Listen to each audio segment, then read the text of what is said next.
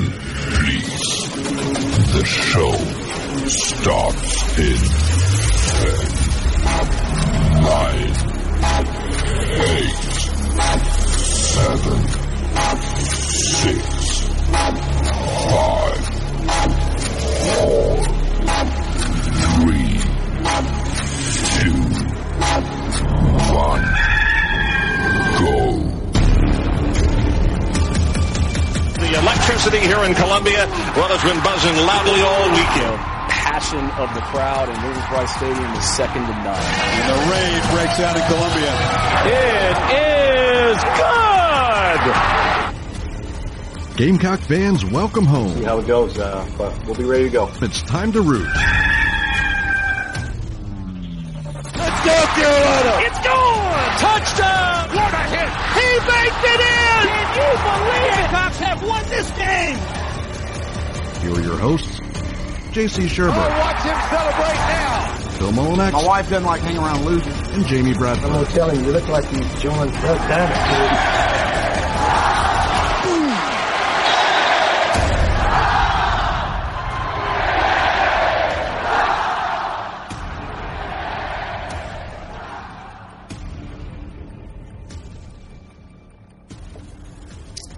All right, greetings and good morning. Welcome aboard and welcome home inside the Gamecocks, the show from the Signorama Studios, live from the Signorama Studios and built by the Barn Dominium Co. The Barndo Co. is what they're called, where you can build your dream home for as low as $160 per square foot.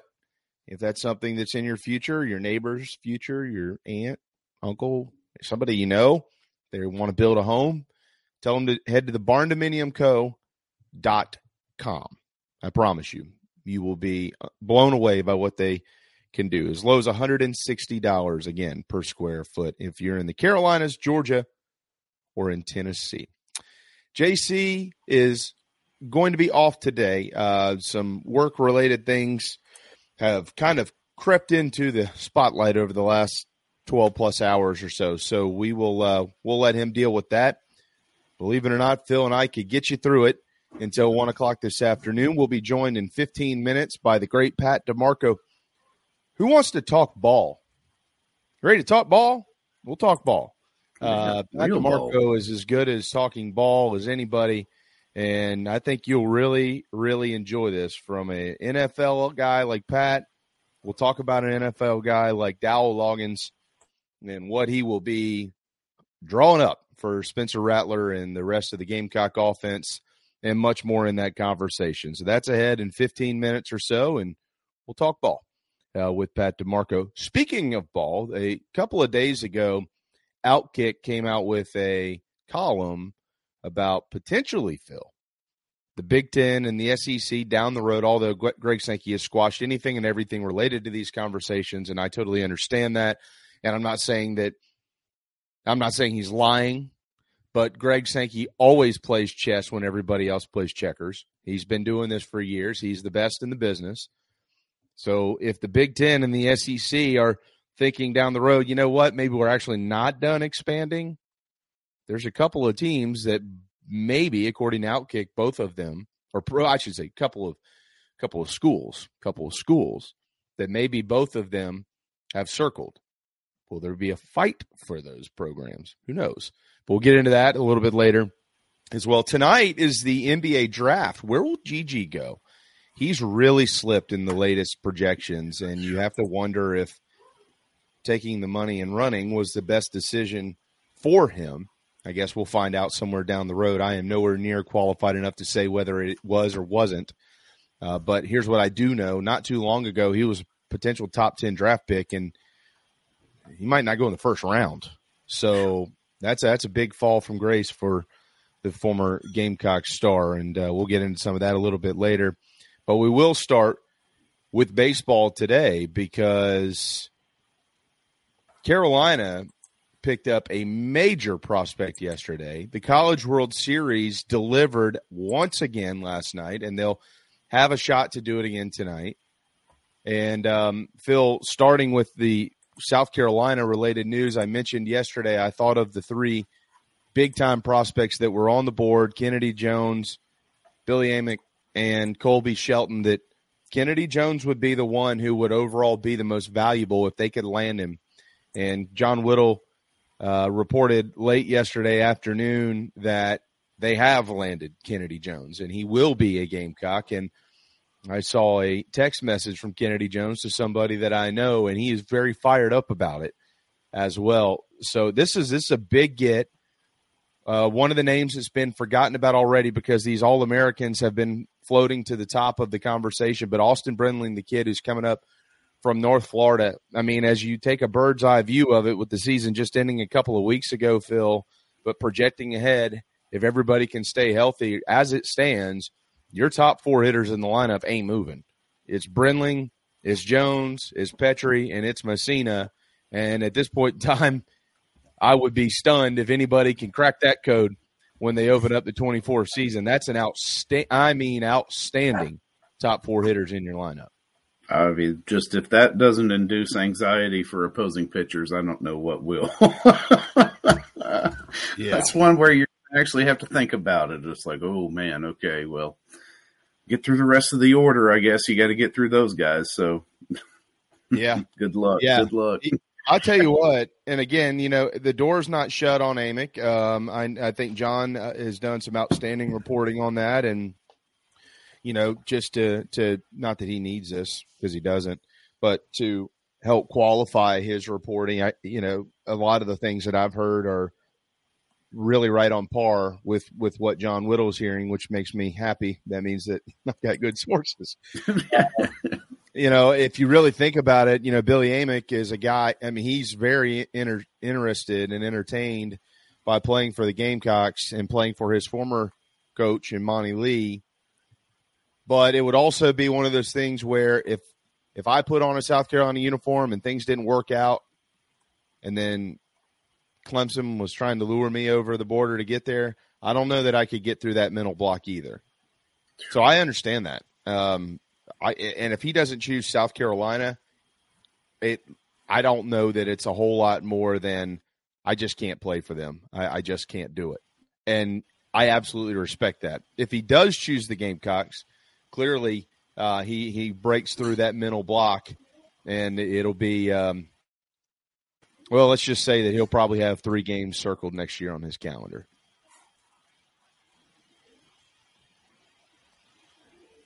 You there? Phil? Right. Hello? Yeah, safe assumption on that one. Yeah, that he's going to have those 3 games circled. Yep, Yeah, I'm here. yeah. Are you here? Oh, yeah. Hello? We're good. We're good. Okay. All right, good. But, yeah, it really is they've done a nice job in the portal. Did I thus far, disappear or something? I don't know. I got a lot going on. Oh, okay. All right. Yeah, they've done a nice job, and they'll continue to look for arms in the portal as well, including the kid from Central Connecticut State. By the way, combined Austin Brindling and Kennedy Jones, this is pretty outstanding as well, and this is what you want out of your 1 and 2 hole hitters. Combined, 529 plate appearances in the 2023 season. They struck out just 12% of the time combined. Of their 443 official at-bats, Brindling and Jones struck out just 14% of the time, and only 2 total errors made by both of them combined in 266 chances last year. So it's a great ad, and South Carolina with still maybe some damage to be done here moving forward. So, yeah, we can't wait to see what those guys can do. But that's the big news yesterday. Probably over the next few days or so, there will be a couple of other things drifting along. Seemingly all of it is pretty good for Gamecock baseball. The portal, by the way, you actually have until July the 13th to get in it. So there's still plenty of time. I mean, there's still 3 weeks left for players to get in the portal. So there are going to be other names that come up. For those that are, I think somebody asked this question yesterday too, where, just like football or basketball, is there somewhere that we can go to kind of rummage through the portal, guys who are in it and where they're going and things like that? The only one that I'm aware of, and I would venture a guess that this is the only one that's probably worth a darn, you got to pay for, and it's via subscription with D1Baseball.com. Now, they're the best, and there's right around 2,000 names in the college baseball portal, and they've got them all in there. But you're going to have to pay for a subscription with those guys if you really want access to that information. Now, it's worth it. D1 Baseball is absolutely worth it. I pay for a subscription, and those guys, they cover it as good as anybody. But that's where you can go to kind of keep up on that if you really want to do it. So just figured I'd pass that along as well. In the let's see, Nana Sports chat box here, Carol Lucas 77 says Jones has the potential to be the best of the big three, and that says a lot. He just said, I absolutely agree 100%. Been saying this for a while, and I'm with you, man. Know some guys who've coached against him as well. Know guys who've recruited him. He can play the outfield.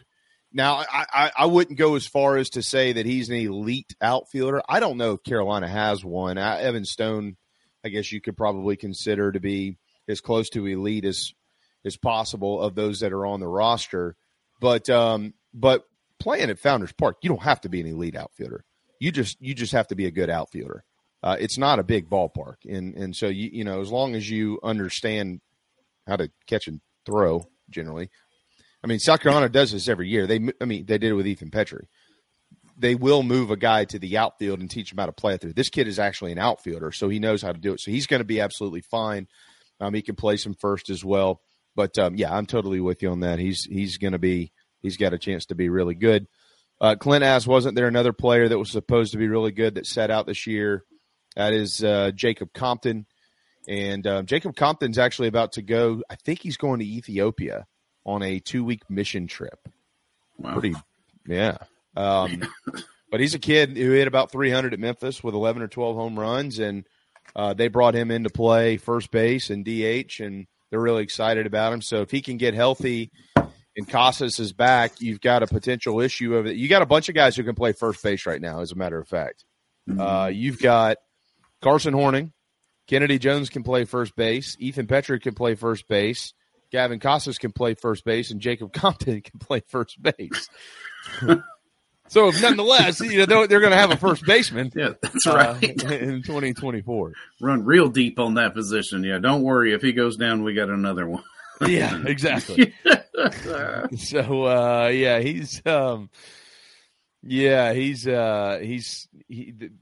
but Jacob Compton's a guy they're really excited about. So hopefully he can get in there and be pretty good for him. Joey says the starting lineup could be Brindley, Kennedy Jones, Petrie, Messina, LeCroy, and Casas. Yeah, and again, don't forget what we just talked about with Compton, and they're not done. So, no, it seems like this portal window's long, JB. It is. Yeah, it is. Yeah, I mean, I don't think football runs any long portals like this. It's, you know, but because that's our frame of reference, I guess, for portal talk. Typically is football. Yeah, exactly. Well, I mean, into like with baseball, you know, you've got Summer League, you've got the draft, and you've got the College World Series, and they try to be respectful of all of those things, which is nice. But yeah, it's definitely long, and you just don't ever know when you don't know when somebody's going to hop in. And right now, South Carolina seems to be pretty safe with guys maybe jumping in there. Outside of the ones, of course, that are already in. So yeah, we'll see. Good news for Jones kind of officially coming out yesterday and saying, you know, met with the new pitching coach and he's going to hang in there and stay. So that's good. That would have hurt. Look, man, I had a conversation with someone yesterday about this, and I'll just, if you love baseball, or if you just like South Carolina athletics, you just want to be excited about things being good, I can tell you right now, you can't put two people better together to recruit than Matt Williams and Monty Lee. You just can't do it. That doesn't exist. Not here. Those two guys will do total damage on the recruiting trail. And it's going to be something to watch, especially if they are able to hang in there together and continue on the staff maybe for a decent amount of time over the next, Monty's going to continue to be courted. Matt Williams is going to be courted. Those things are going to happen. But if they maintain their places at Carolina for the future, they're gonna sign dudes, and they're gonna be dudes like you're seeing right now in Omaha and with LSU and Florida and things like that. Those guys recruit lights out, and they both just love being Gamecocks, and they know what it's all about. And they know what it takes to win at South Carolina.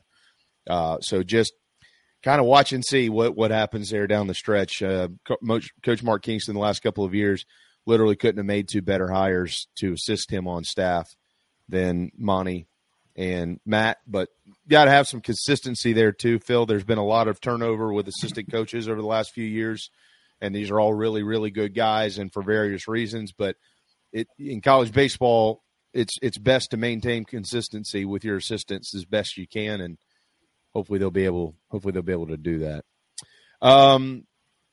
Before we head to break, Pat DeMarco coming up here in just a couple of minutes. Once again, another outstanding day in college baseball yesterday, and tonight should be a lot of fun. LSU evened it up with Wake, so they both have a loss. So tonight is the elimination game, and that one to head to the finals. And then Florida with a Michael Robertson defensive replacement catch at the wall to end it in the ninth, 3-2 over TCU. When they beat Carolina in the Supers, Phil, it was my prediction then that we would see Florida in the championship series. And I thought if Carolina doesn't make it to Omaha, there's nothing to shake a stick at. They're going to probably the best team in the country right now. And had they gotten any other draw, they'd be in Omaha. That's my prediction. Can't guarantee that. But you look at the teams that have been playing out there, they belong. South Carolina belong there. But you look at Florida doing what they're doing right now. LSU is at least planning to throw Paul Skeens tonight. You're probably looking at an all-SEC final. In those two programs, Carolina went 4-4 against this year.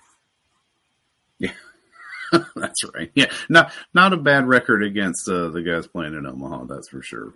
No, it's just, you hated it. And, we knew just by the seeding that it was going to come down to, a winner-take-all series in that Super for two teams who, could potentially win the whole damn thing. And and now Florida has now made that next step, and they're just waiting on the opponent. And I'm with you. I think LSU is going to wrap this thing up. Well, Florida's sitting in the driver's seat. Because if Skeens throws tonight, the Gators, of course, have an extra off day, and LSU's burning their guy. Yep. So, if anything, I guess he could potentially come back in a Game 3 situation, but they will not throw him in a Game 1 or 2. They can't do it. And and so Florida's just sitting there. They're ready to go. They've thrown their three guys. They're 3-0, and guess what? They're set right back up for their rotation to come right back through and win the World Series. And I at this point in time, I think Florida will win the national championship. I hope they don't. Of these three, I want LSU to win it. But I think it'll be the Gators that end up winning it ultimately, and they'll even up with Carolina with 2 national championships. It's interesting looking at these scores from Wake Forest and that they have not been able to put up the runs numbers that they have all season long here against stiffer competition. Yeah. I mean, they can beat you so many ways. Oh, yeah. They just can beat you so many ways, man. And so we'll see. But looking forward to watching that one. 7 o'clock tonight on ESPN. All right, it is time for a timeout. When we return, Pat DeMarco joins us. Who wants to talk ball? I know he does, and he's the best at it. Can't wait. We're teed up by TravelingCountryClub.com. It's the coolest golf club in the Carolinas. You want to be a part of it. Play from the mountains to the seas. TravelingCountryClub.com. Pat DeMarco up next on Inside the Gamecocks, the show. Family vacations, a new car, a new boat, all cost money, but you don't necessarily have to make more to afford any of that if you can save cash that's flying out the window now. iHelp Consulting can help you finally get the kids to Disney World, upgrade the minivan, or drop that new boat in the water next summer. Let Daniel and iHelp Consulting consult with you. No fees, just savings. You pay them a percentage of those savings. Save on essential services, credit card fees, you name it. Let them find it. These folks are incredible. iHelpConsulting.com. How can I help you? Just as your State Farm agent combines good neighbor service with surprisingly great rates, you can combine your home, auto, life, or small business insurance with Tony Pope State Farm Insurance today. And guess what you'll get? That's right, even more good neighbor service with surprisingly great rates. In fact, Tony Pope State Farm is your go-to agent anywhere in South Carolina, North Carolina, or Georgia for the service you deserve at the price you want. So try combining your home, life, auto, and or small business insurance today. Tony Pope State Farm has been in business for more than 30 years and can handle anything you need in the tri-state area. Once again, Tony Pope State Farm will help you mix and match perfectly. Call 843-851-2222 or visit TonyPope.com today. Like a good neighbor, State Farm is there. The real estate market has changed dramatically from just a year ago. Rates, supply, demand, all of your traditional factors are in a transition phase. That's why if you or someone you know are considering making a move in the Lowcountry, contact me, JB, at Coast to Coast Realty. I work with an outstanding support cast of attorneys, lenders, inspectors, insurance agents, and more, all of whom are valuable in helping find a way for you to comfortably make your real estate decision. That's right. Call me, JB, your Lowcountry real estate broadcaster. Building your dream home is often just that, a dream, and sometimes a nightmare. But at the Barn Dough Company, they commit to quality and build without sacrifice. Customization, open floor plans, limitless flooring options, maintenance-free and easy installation perks, and affordability are just a few reasons why they've been named one of the best builders in the U.S. Believe in your dreams. Visit thebarndominiumco.com. That's thebarndominiumco.com. The Barn Dough Company. Gamecock owned, Gamecock operated. Traveling to cheer on the Gamecocks? Reserve your hotel stay with Fan Plans. Your booking supports Inside the Gamecocks and the Big Spur, plus you still earn your hotel loyalty points. Visit fanplans.com/Inside the Gamecocks. What's up, Gamecock Nation? This is Jakar Moore from the DMV, and you are listening to the show.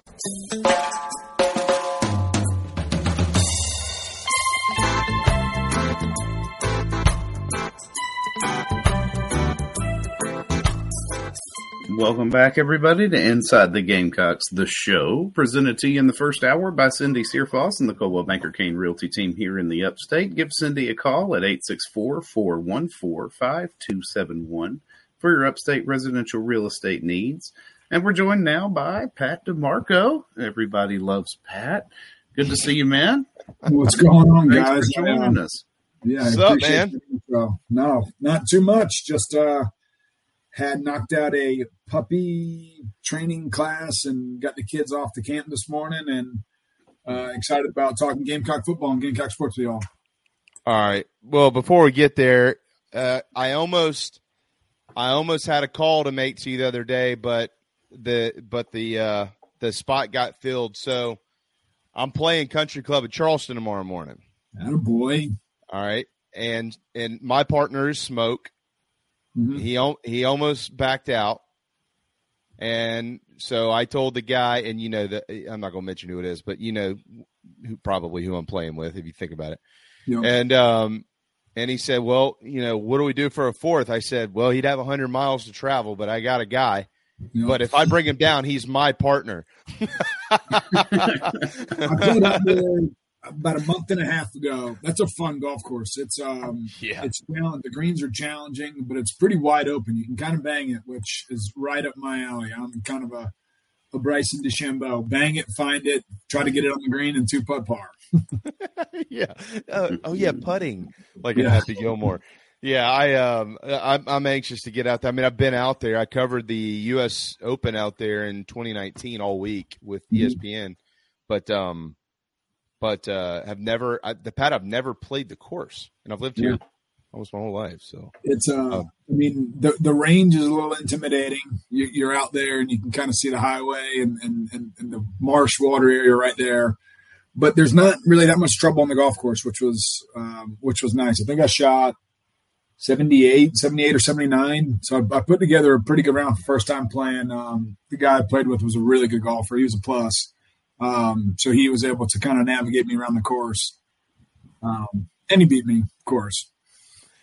Well, next time we play, I'll call you. I didn't. This was all kind of set up by our buddy, and he said, "Well, I'll get Smoke to play." And I said, "Okay, that sounds good." Of course, Smoke is talking trash to me, and I had to remind him. I said, "We're on the same team." Yeah, that's how us athletes work. Yeah, I was like, "Dude, do you ever shut up? Like we're on the same team. You just have to put up the money because I'm not." But next time, I'll make sure I call you and we'll get you down here and we'll let Michael Flint drive the cart while us men go play golf. Yeah, well, shoot, when season kicks up, I'll take you out to Wood Creek where Coach Spurrier used to live. That's where I joined here in Columbia, and they're redoing the greens, and it's supposed to be incredible. So when you come up for a weekend, we'll sneak out on a Friday afternoon and go play before the Gamecocks win on Saturday. Sounds good. I'll be there Saturday. I'll call you on the way up this Saturday. All right. All right, dude. We're getting closer. We're getting closer finally to the kickoff of the 2023 Carolina football season. I think, above all else, all the things that have become college football these days, Pat, and you know it well, NIL and transfer portal and this, that, and the other. I want to cut through the trash and just talk ball. I think people just want to talk ball.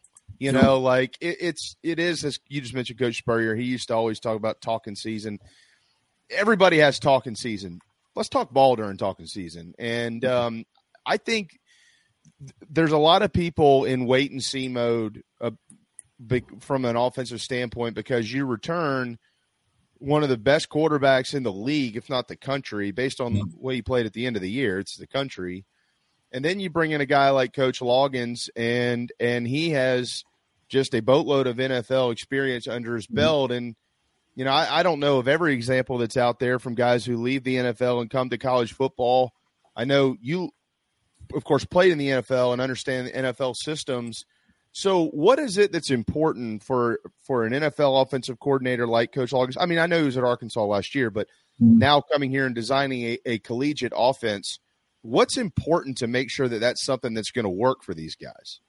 Yeah, I mean, it is a little different game, right, when it comes to the RPO action and guys being able to go downfield and be more aggressive in the run blocking schemes. Like there are more advantageous rules to the college game than there are in the NFL game. You can only be 2 yards down the field kind of in the NFL game, and I think they give you a little bit big of a buffer in the college game. So I think there's going to be a lot of that. I think there's also the hashes are different. The numbers are different. The field is kind of, in a sense, shrunk a little bit because the hashes are wider, kind of doesn't give you quite as much space. So there's just different ways to kind of move the ball down the field. And, in the NFL, you have a bunch of first or second round receivers out there running routes.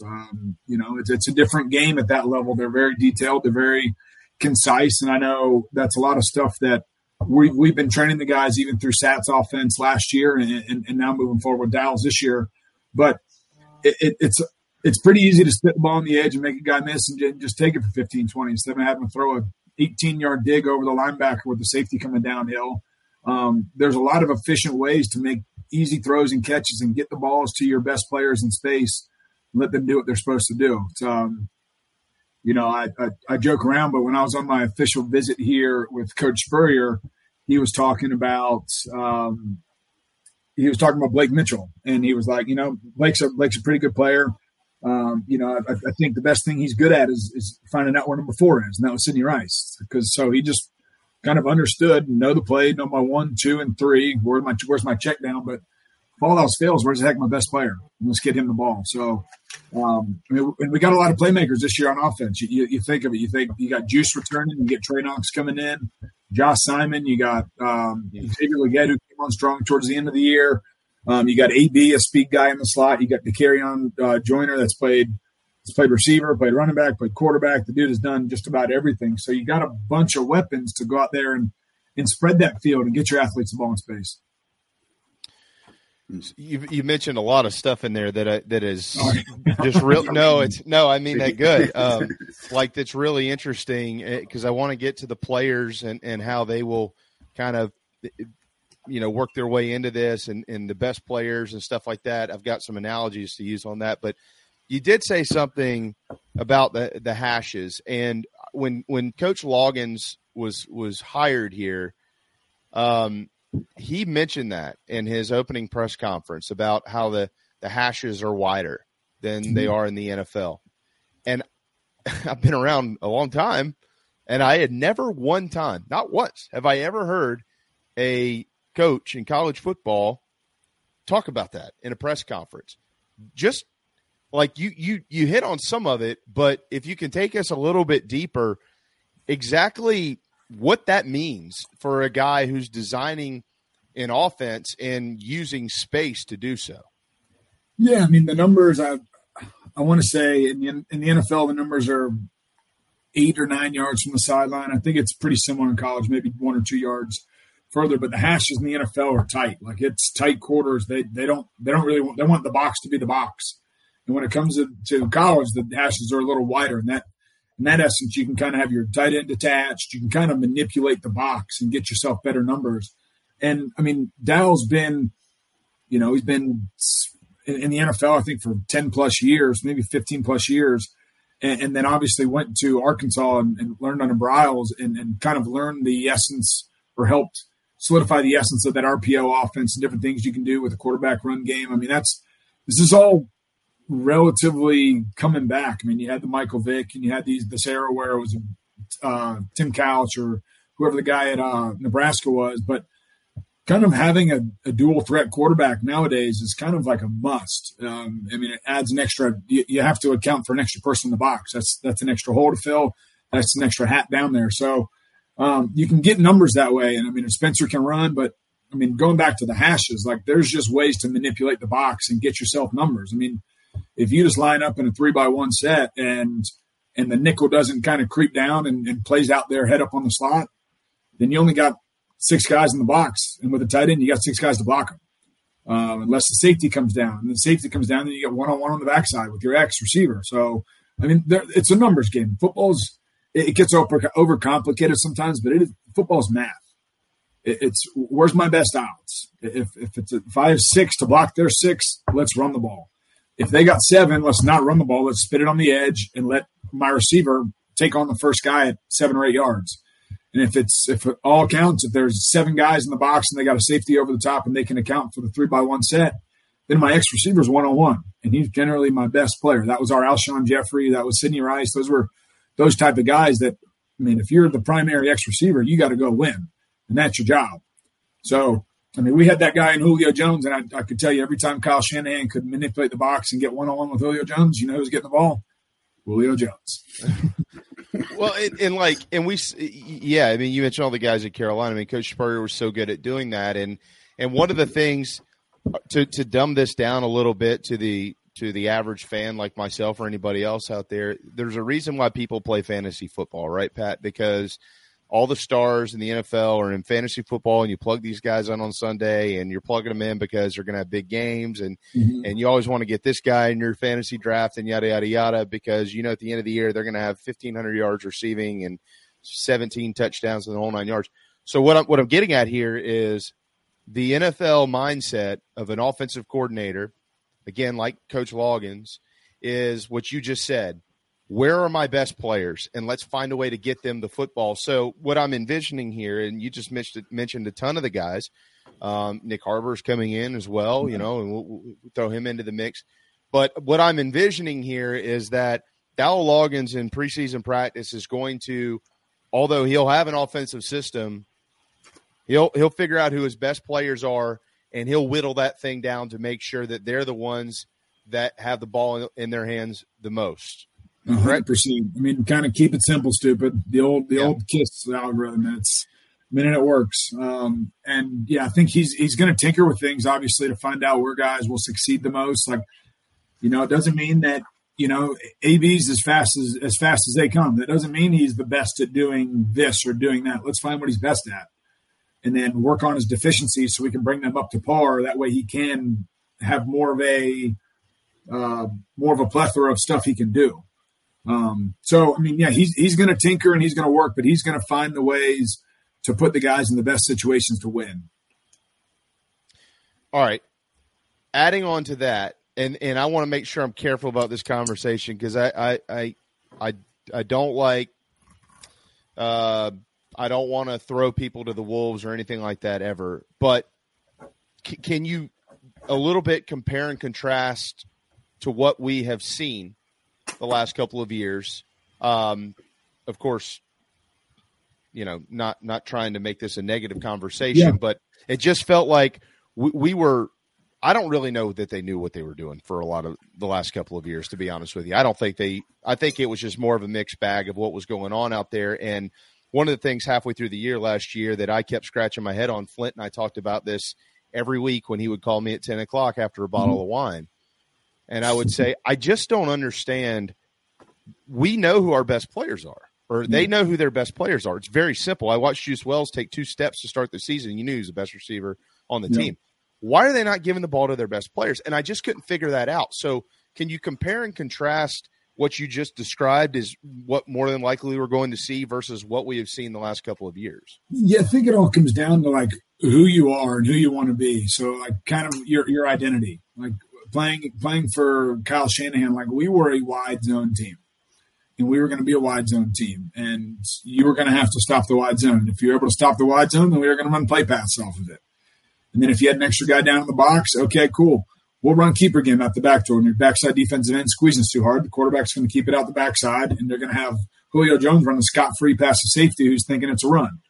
So, that was our identity, especially when I was in Atlanta. And I think the thing that we've had over the last 2 years was not having a true offensive identity. It would be very gimmicky and game planning week by week, which there's a time and a place for that. Like you can't go beat Georgia all the time or these other superstar teams just doing the same stuff that you run week in, week out. But I do think that Dow will have more of an identity, in whether that is strictly RPO, whether that's tight zone, whether that's duo, whether that's wide zone, or if it's a plethora of all of it. Like you just have to get what is it the saying? If you do something 5,000 times, you become an expert at it, or 1,000,000 times, whatever the number is. But you just have to repeat and repeat. And do it at a high level. My running backs coach, what was his name? Bobby Turner, when I was in Atlanta, who's been in the NFL for 40 years. He coached Terrell Davis. He's coached so many Pro Bowlers, but he would always repeat is you are what you repeatedly do. So if you go there and you become an incredible duo team, which is basically looks just like tight zone duo, there's a million arguments saying it's the same thing, but it's blocked a little differently.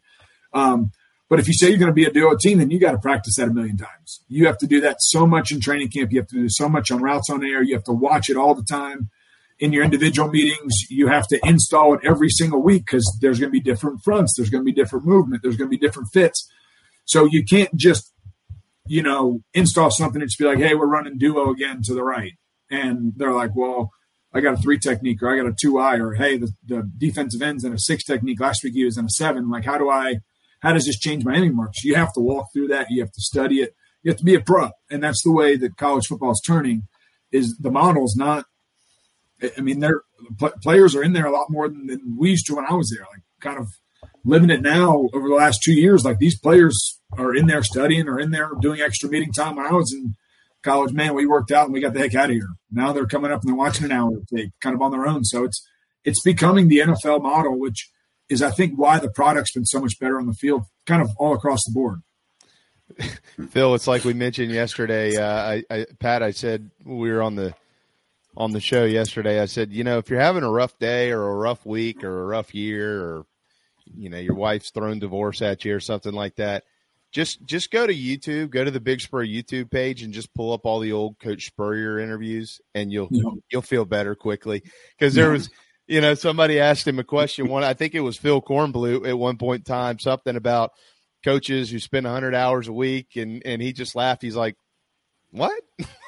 No, I think we're not going to do all that. We just come out here and let's do what we need to do and be good at it, and we'll go home and we'll come back and do it the next day. Well, the problem is if you start looking for the perfect look and you start studying these, this team ran this defense 4 times this year of the 400 plays, and you're like, but we have the one play that's going to score every time they run that. You're chasing ghosts, and you're sitting there and you're praying to God that they've run it 4 times in 7 games. Are they going to run it once it gets us? And is it going to be the perfect timing where we can shift to the formation, get the play executed before the time clock runs off? Like, there's so much stuff, and you start chasing ghosts, and that's kind of like get good at what you want to be really good at, become a master at it, and just go kick butt.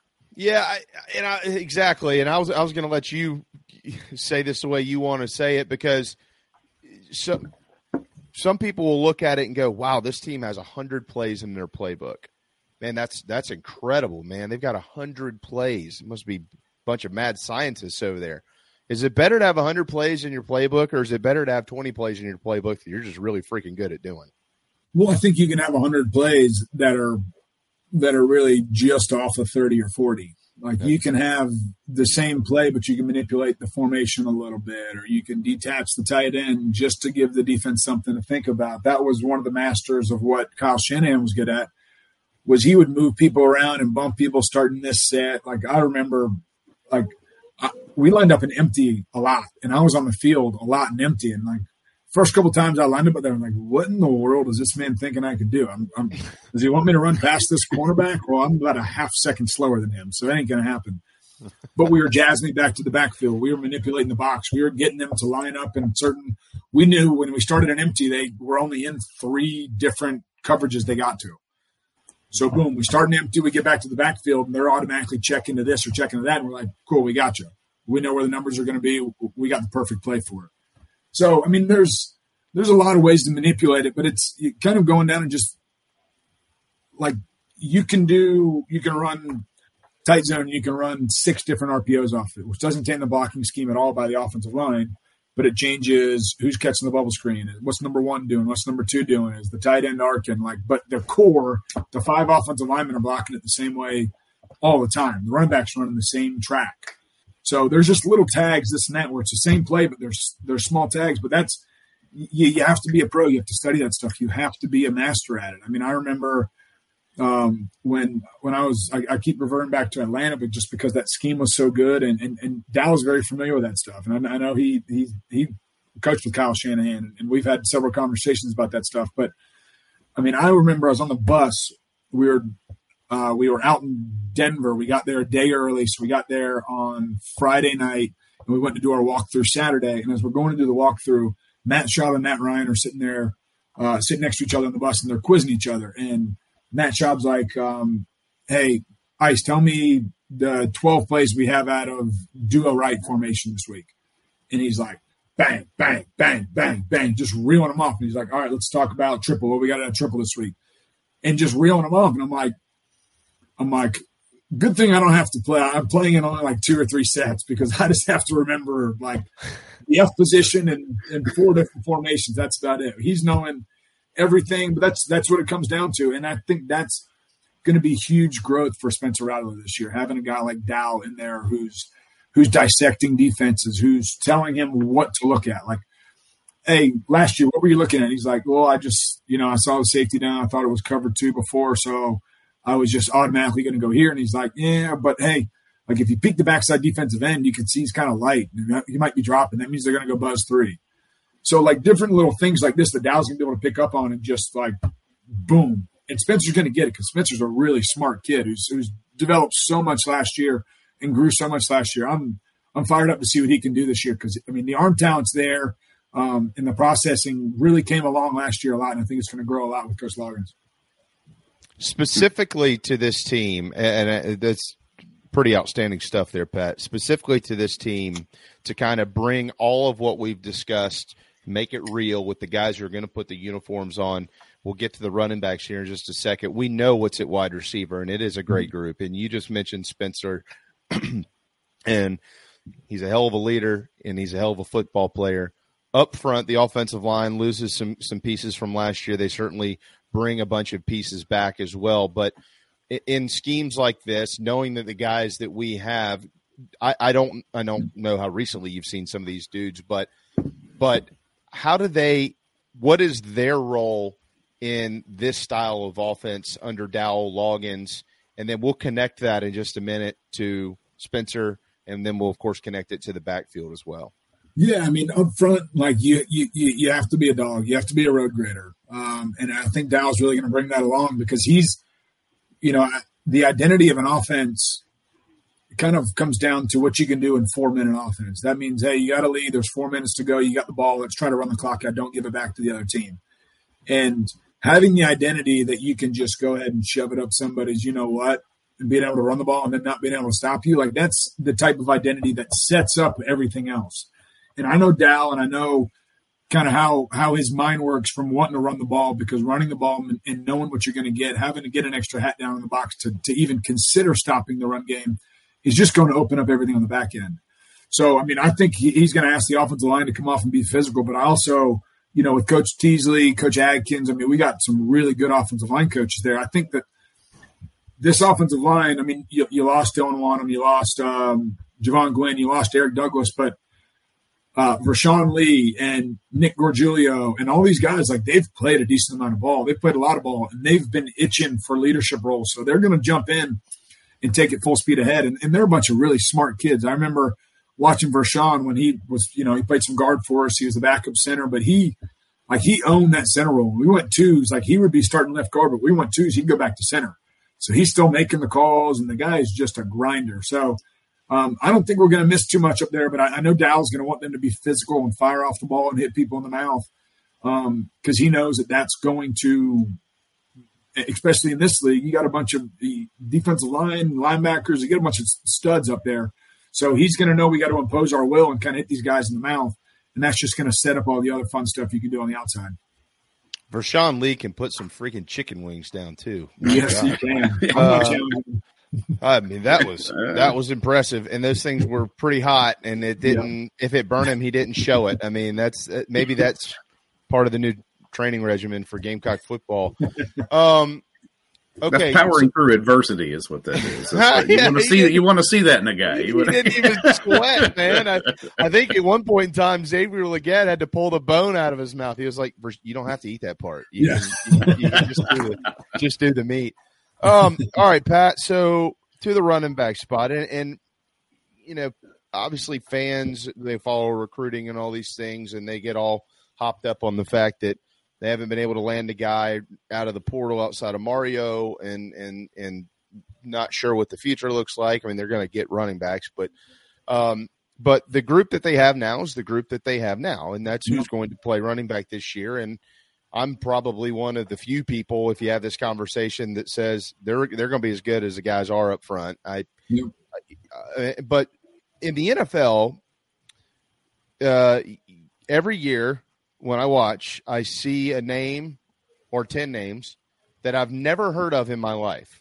Running backs who've come from Dartmouth and the North Dakota Technology School for Elephants and just all these strange places and I'm like, who is this guy and why is he running for 1,000 yards in the NFL? And then it all of a sudden clicks, he's got certain intangibles and they've got freaking animals on the offensive line. They got a smart guy that's calling plays, and they got a hell of a quarterback. Yep. Does Carolina have enough of that in place for the group of running backs that they have on campus right now? And you were technically a running back. What are your impressions of these guys? Yeah, I mean, I think you got a tough group. I mean, that's one thing that I can say watching spring ball. I mean, Juju McDowell might be 175 pounds soaking wet, but the kid runs like he's 210.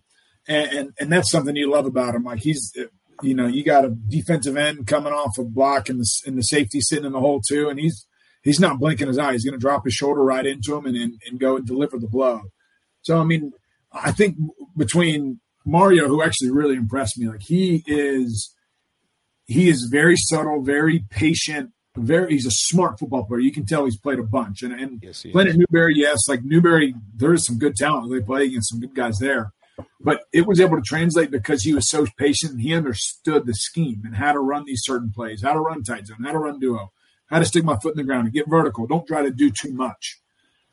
So, I mean, I think the room's plenty. I mean, I'm really excited to see DJ Braswell too, man. He could definitely take the top off with his track speed. So between, DK, Juju, Mario, DJ Braswell, I mean, I think we got enough in that room. And one thing that we preached, I mean, this is everywhere I've been in, but it's kind of an NFL thing is hey, the offensive line, if the offensive line blocks it for 8, it's the back's duty to gain 10. You better gain 2 yards for what the line blocks it for. So if they block it for 6, you better get 8. Now, if they block it for 3 and you act like an idiot and you try to jump out the back door and try to make the backside defensive end and you circle the wagons and you lose 8, your butt's coming to the sideline. And I know just efficiency and skipping the ball forward, continually moving it forward is going to be something that Dow's really going to be tied in because there's going to be those that you just pop. I mean, I remember playing with Devontae Freeman and LaShawn McCoy, and these guys wanted to score every single play. So we're halfway through the first quarter, middle of the second quarter, and, they have eight carries for 29 yards. And they're like, man, I ain't popped one yet. Like, when's this big one coming? I'm like, bro, you only got 8 carries. Like, if you get 20, if you can pop 1 or 2 for 20 plus, like, just do the math. There's 40 in itself. And then all the other 4 or 5 yard runs you're doing, like, we're north of 100. But that's why you got to love guys like that because they want to score every single play, but you got to play within the play. And Sat would call it skipping a rock, is just kind of taking what's there and then just knifing forward. Because problem is when backs get too creative, or really anybody gets too creative, and you try to do too much, you just make a bad play worse. And you make a bad play worse, just bad stuff happens. You fumble, you cut out the back door, and the tackle thinks he's blocking the guy there, and the guy tries to disengage, and you get a 10-yard holding penalty, and then you're behind the stick. So kind of playing within the play, I think, is something that they're going to do this year, and I think that running back room is a smart enough room, a tough enough room. And Montario Hardesty played in the NFL. Like, he's a really sharp dude. I really enjoyed my time with him, and I think he's really developed those guys from a skill set standpoint. And now I think kind of combined with Coach Loggins and the schematic stuff that they're going to be doing, he's really going to showcase those guys.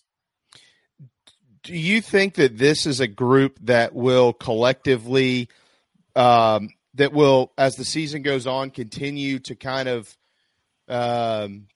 collectively handle the load? Or do you think that there's a guy in this group, and you don't have to name names, just a personal thought, that might start to maybe emerge as the season kind of gets going and take control of it and kind of be the primary running back? Well, I think you go into it knowing who you want your guys to be, but then as time plays, I mean, a lot of these guys, I mean, this is a new offense. This is new stuff that they're doing, and you have some new pieces.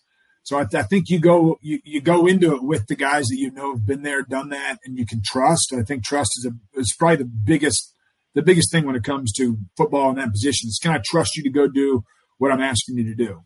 So, I mean, you got guys like DK Joyner, Mario Addison, and Juju that have all played a lot of ball. So I think you can go out and trust them, and then you got to run with the hot hands. Like, I mean, DK's done so much from a blocking standpoint on the edge, to covering kickoffs, to playing quarterback, to catching fake punts and scoring touchdowns. The guy is just a ball player. So I envision him kind of being the bell cow until somebody else kind of gets hot and then kind of ride that wave. I mean, I think there's the way the running back room has worked in the NFL and even in college over the last couple of years. It's by committee. Like, you're not going to ask Juju McDowell to do the same stuff that you're asking Mario Addison to do, or these guys. Granted, they can, but what's their best skill set? This goes back to Dow. Like, what I'm going to do what's best for my players. Yeah. And he's going to do that, and he's going to manipulate boxes, and he's going to put these guys in positions to succeed, because that's how you get explosive plays, and that's the name of the game. I mean, there's, if you can have 8 explosive plays in a game, your probability of winning goes up exponentially. Mm-hmm. So, I mean, it's really hard to gain 4 or 5 yards every single play and drive down and be efficient and score every drive. But if you pop one for 30 and you start at the 25, all right, now I'm at the plus 45, then you're like, okay, 10 or 12 yards and we're in field goal range. And then then we know what the defense is going to do because their package is limited when they get in the red zone or high red. Then we can kind of manipulate. We can get them in the looks we want to. So it's math. It's really not that hard of a game, but it's about getting the balls to your player in space and just letting them go do what they're really good at. Is there enough crossover talent-wise, Pat, in that running back room to where you're not going to be tipping your hat as to what kind of run play might be coming with the personnel on the field? I think, the limited depth back there, that's one issue I think some people are going to have looking at it. It's like, oh, we're running him out there. We know we got a limited number of plays he can do because you're calling everything for the personnel, which I think is a novel idea that we don't necessarily haven't seen in the past here a couple of years. But, is there enough crossover between talent between the guys? Yeah, I mean, you saw the bowl game, like Juju McDowell, who's, like I said, not the biggest guy in the world, but he was the bell cow. He was the every down back in that game. And and you can trust him to do that. He was efficient. He had a really good game that game. And so you ask him to do that so everybody knows he can do it. It's not like every time Juju's in the game, we're going to throw him a bubble screen. Every time he's doing it, we're going to run wide zone because you have to keep the defense on their heels. Right. I mean, it was funny. I'm getting off topic here, but I was down in Charleston, y'all's neck of the woods, and I played Greg Olson's charity golf event 2 weeks ago, and Luke Kuechly was down there, and he came up to me and he's like, boy, I'm glad we don't have to hit each other anymore. And I'm like, yeah, no doubt, man. And he referenced a play 2013 or 2014 when I got the best of him. I mean, he got the best of me plenty of times too, but he's like, yeah, you guys were in slot. And, after all my studying, I knew you guys only had 2 plays to do, but you guys ran something completely different on this side. But I was able to scrape over the top. And he's like, your guard kicked out here and yours there. And I was like, dude, how do you remember that? I'm like, I just remember you scraped over the top. I had the safety. He was still at 12 yards. I peeked inside, saw you scraping over the top. And I think he thought that I didn't see him, and I saw him, and I was able to drop my shoulder and take it to him a little bit. But I'm just like, you can only do X amount of things. But he was the type of guy that was so tuned in and was so, whether it be splits, whether it be stances, whether it be formation. But he was one of those guys that was like calling out plays. I mean, we're in a basic I formation set, and he's like, hey, wide zone left. And I'm like, I go after the game, and I like grab my playbook, and I'm skipping through, and I'm like, we have 30 plays at I formation, standard split, standard this or that. I'm like, how in the world does this guy know the one play we're running? Like, it's not like we're in this super formation where we only do 2 or 3 things. We're in like a base set, and he's calling out 50% of the plays. But that's because he was so tuned in. He studied so much. He was a student of the game. But I don't think, going back to all this, I don't think that we're going to be handcuffed into we can only do certain things with certain guys. I think the whole playbook will be open for every single guy. I do think that some guys will be better at doing certain things, but you can't show your hand and only put Juju out there to do this, or only tell DK he's going to run between the tackles, or only tell if you have 2 third down backs, here's my route running third down back and here's my protection third down back. No, those guys have to be able to do everything.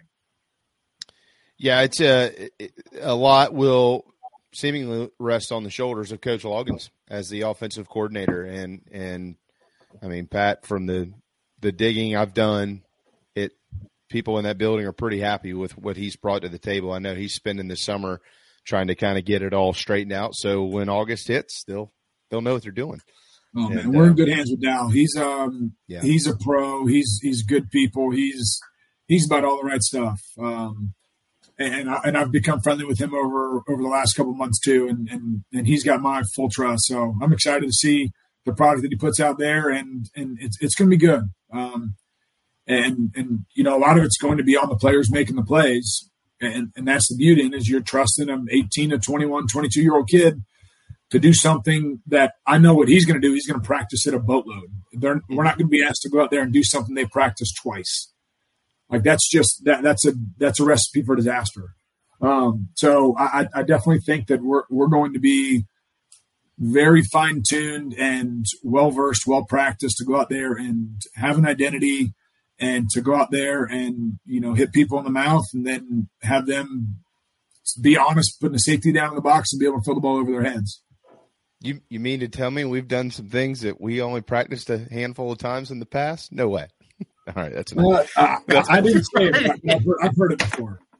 Yeah, I've heard that before. I've heard that somewhere before. Pat, we'll let you run on that note. I know you got to go be dad for the rest of the afternoon, but I'll send you a shot for my closest to the pin competition while I'm out at the country club tomorrow. And all right. Hopefully you're on the green. I meant the pin on the hole that's coming this way. Closest from the pin on the driving range, whichever pin it goes towards. On Google, you can drop a pin wherever you want to, JB, and you can just be like, hey, look, that's where I said I was going to hit it right there. Closest to the pin, man. Yeah, but that's the 15th. What's your point? You're on the 14th. Yeah. Oh. But I'll finish with this. I'm super excited about what Gamecock football is about. Shane Beamer's done a great job of building the culture, building the team. He has incredible coaches in place to go out there that he trusts and he knows are going to go get the job done. So it's we've been on the up and up, and I only expect for it to continue to get better. I'm with you. There's no doubt, and not many people out there know what they're talking about better than you. We'll get you back here really, really soon, and maybe we'll flip it to the other side of the field and talk a little defense if you know anything about that. Probably don't know much, but hey, I played 2 weeks of defensive end my freshman year when I was here. I always forget that. That didn't work out very well. That one was crazy because it was. We had Eric Norwood, who was an 3-time All-American or 2-time All-American. We had nobody to back. Yeah, but we had nobody to back him up my freshman year. It was just. Cliff was playing the other side, so I was sitting there, and they poached me from offense. Like, oh, you played some defensive end in high school. Would you mind coming over here? So I was Norwood's backup defensive end, and then Leonard Stafford, the starting fullback, got hurt, and they're like, scratch that, you're back. Come on over here, Dolphins. All right, so I didn't turn too many heads on defense, I imagine. Well, it all worked out. We saw when was it, Phil? Was it last week when we had a couple of his plays that were in here, the touchdown against Ole Miss. Yeah, you had my 4 career highlights in South Carolina. No, we didn't have the Kentucky touchdown in there. Ooh, that was my freshman year. That was a good one. Yeah, we had the Ole Miss one, and we had something in there from. You were in a few of them, but it was after the schedule release because LSU hasn't been here since 2008, which was your sophomore year. Yep. And so there were some. We were kind of going back and looking through some stuff and showing it on the screen. You were in a highlight there. You were in a highlight the last time that Ole Miss was in town, which was that 2009 season. Yeah, when Sandstorm broke out. We were number 7, they were number 4 or whatever. I mean, that was a top 10 matchup. Yep, and then they were. I think I scored the only offensive touchdown, didn't I? I mean, I think Norwood scored 2 himself. It was the score was 16-10, and you scored 7. 10, 30. Yeah, there was 3 field goals, and that's it. Yeah, and touchdown. Mm-hmm. Yeah, you had that. Yeah, and then Garcia threw me an inside ball on a flat route. I'm like, dude, just paint my outside shoulder, and I can walk in. He throws me inside. I have to flip my hips, catch it, and I'm not fast enough to run away from people, as you guys know. So the safety comes downhill, and I have to drop my shoulder and get over the top of him. But thankfully, I was able to get in. Yeah. That was. Man, those were fun days, man. Those were fun days. So. Can't wait to get you back here soon. I'll catch up with you here shortly, and we'll fuss and discuss. Give Kirsten a hug for me, and all the best to your kids, my man. Sounds good. Hit him good tomorrow. Yeah, I'll do with smoke yapping in my ear. Just don't hit him often. Only hit it 80 something times, no more than 80. Okay. No, I told Smokey, I said, hey, look, man, I've been struggling with the driver. I'm thinking about just going 7 off the tee box all day. He goes, he looked at me. He goes, are you kidding me? I was like, no. If you do that with me, I'd make you play from the women's tees. Hey, go put your skirt on and go play from the tees up there, okay? All right, man. Thank you, buddy. See y'all. Appreciate you. There you go. Pat DeMarco, former Gamecock and NFL stud, and he is he's good. He's something good. Mm-hmm. All right, we got to hit a break, so don't go anywhere. We'll inside the Gamecocks show. Be right back. I don't know who you are. I don't know what you want. If you're looking for a karaoke partner, I can tell you, I can't carry a tune in a bucket. But what I do have is a very specific set of skills.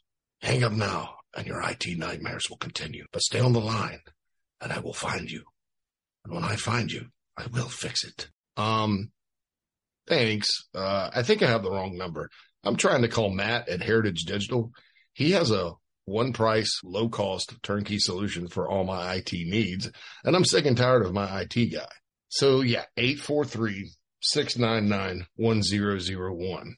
This is 1002. Oh, well, thanks anyway. Don't be taken by some IT dude that talks a big game. Give Matt at Heritage Digital a call, 843-699-1001. Golfers and wannabe golfers, former Gamecock golfer Meredith Taylor is now a full-time golf instructor in the Midlands of South Carolina. In-person golf lessons are held at the Country Club of Lexington. Half hour, on course 9 or 18 holes. And if you're outside of South Carolina, Meredith conducts virtual lessons. Just send in your golf swing for analysis. Gift cards are available for in-person 1-hour lessons. Connect on Twitter at Mayor Taylor and find her online at McKellarEnterprises.org. Her email is on the website. Schedule your next lesson today with Meredith Taylor, former Gamecock golfer. Hey Gamecock fans, it's Evan Stone from Gamecock Baseball. A couple of painters paint the show garnet and black every day and get the job done right at a fair cost. Go to LetMePaintSomething.com for information and an estimate. Go Cox. You heard Evan Stone, Gamecock fans. 10% off for military repeat customers or mention the show. Interior, exterior painting, fencing, cabinet staining, concrete painting, popcorn ceiling removal, and more. 803-522-6832. LetMePaintSomething.com. What's up, Gamecock fans? This is pitcher Noah Hall. If you want some delicious food for your event, I suggest visiting nanasporch.com today to find out what they all have to offer. It's really good Southern cuisine based out of Charlotte, my hometown. I hope you guys go check it out. Go Cox and go Nanas. Are you looking to buy a new home? Kevin O'Connell with Union Home Mortgage is a local mortgage expert and Gamecocks fan servicing North and South Carolina. Whether you're buying a home, building your dream home with new construction, or turning your equity into cash, UHM's world-class service will ensure you find the perfect mortgage to achieve your home ownership goals. Call Kevin at 803-906-0244 or visit UHM.com today. Union Home Mortgage is an equal housing lender. NMLS 2229, LONMLS 1772182.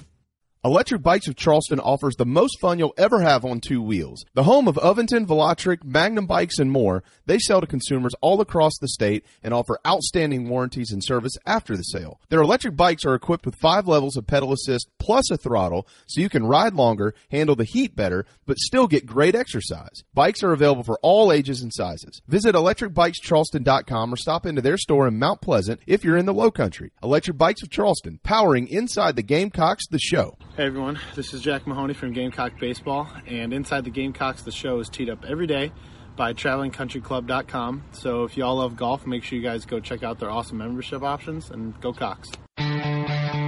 Welcome to TravelingCountryClub.com, your modern golf club experience. Hey folks, this is Michael Manus, former Gamecock golfer, inviting you to play more golf with a membership to TravelingCountryClub.com. With over 40 courses across the Carolinas, our membership provides you with an affordable way to enjoy a club-like golf experience. From the mountains to the coast, we offer golf courses that will challenge all types of golfers, no matter your handicap level or level of play. Plus, we offer unique membership benefits not seen anywhere else as part of Traveling Country Club. In July, we're excited to bring to you the 3rd annual Plunder on Pawleys 2-day golf tournament, with rounds played at Caledonia and True Blue golf courses in the heart of Pawleys Island. Head to TravelingCountryClub.com to register for that event, and it is not exclusive to TCC members, but to become one, you can sign up and bring to life your golf game. Tee it up with Traveling Country Club, TravelingCountryClub.com, TravelingCountryClub.com, proud partners of Inside the Gamecocks, the show.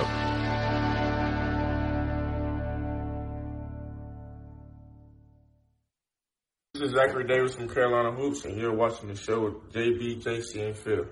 Go Cox.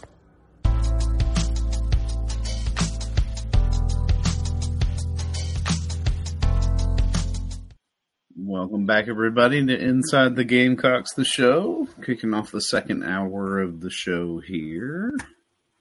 Just sitting here. I just saw the breaking news about Will Wade receiving a 2-year show cause penalty for recruiting and a 10-game suspension per the IRP's ruling. Which, so for those wondering what a show cause penalty is, that he won't be able to. He just got hired, right? Who hired him? Hold on. He is at McNeese. McNeese State, right? So he cannot recruit unless I'm missing language somewhere. He can't recruit for 2 years, and he'll be suspended for the first 10 games of the season, which he could care less about that. All he wanted was a job and to get paid. But he cannot recruit for 2 years. So if he gets popped, he'll be, they can basically expel him from college basketball.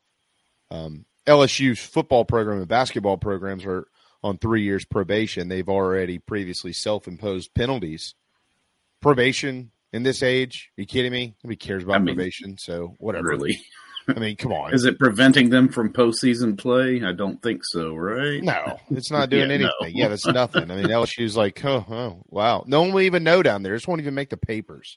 Yeah, right. I mean, they don't but the 2-year show cause on Will Wade for recruiting is interesting. I don't think I've seen that. And if I have, I really need to go dig it up. But let's talk about a misleading headline here. Hold on. I'm browsing the internet, right? So this is from LSUsports.net. Coach Will Wade's 5-year tenure at LSU will be noted for consistent winning and a return to interest in the basketball program at LSU. Jeez, bury the lead, why don't you? Remember? Yeah. Wow. All right. Well, I don't think that's what he's going to be remembered for. No, probably not.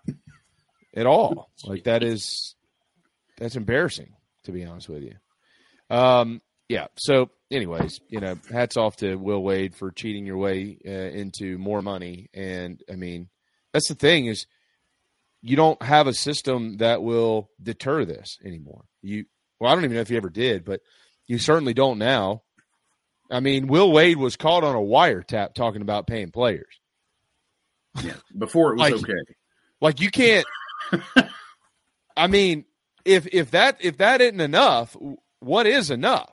Does he have to literally kill somebody? Does he have to actually commit murder?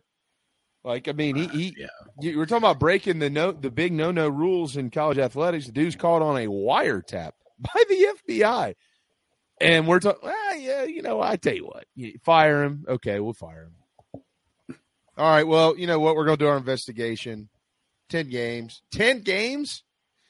So clearly somebody knew something, because when he got hired at McNeese State, it was a big, what are we doing here? Why is anybody going to hire this guy? We don't even know if he can coach. Somebody knew he could coach.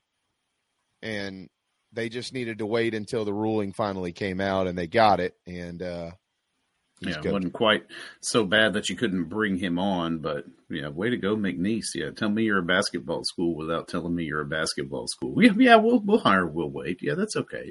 Yeah, exactly. Jeez. I mean, just unbelievable. So, whatever. There you go. The NCAA. You wonder what their purpose is at times, and so do I. Good stuff with Pat DeMarco, and he will. Well, let's just, as we get closer and into football season, I think that our very large audience will be very, very happy with a lot of our coverage around here, and that will include Pat DeMarco. So get used to it, and we will talk ball with him, and he's pretty good at it. And one of the best football minds that I know, and he's right in the thick of it with anybody and everybody out there in the college football world. He's been offered a gazillion jobs. So when he speaks, he knows what he's doing and talking about. So really happy to have him on today. And I think it's interesting too, Phil, and I want to make sure we get to some of these expansion things in just a little bit as well. But I think it's interesting too when you think about the fact that you have a quote unquote NFL guy running your offense, and you've got an NFL quarterback running your offense, it helps alleviate some of the angst, pressure, whatever it may be, in the fact that you have a better understanding between the two guys that matter the most of how to be successful.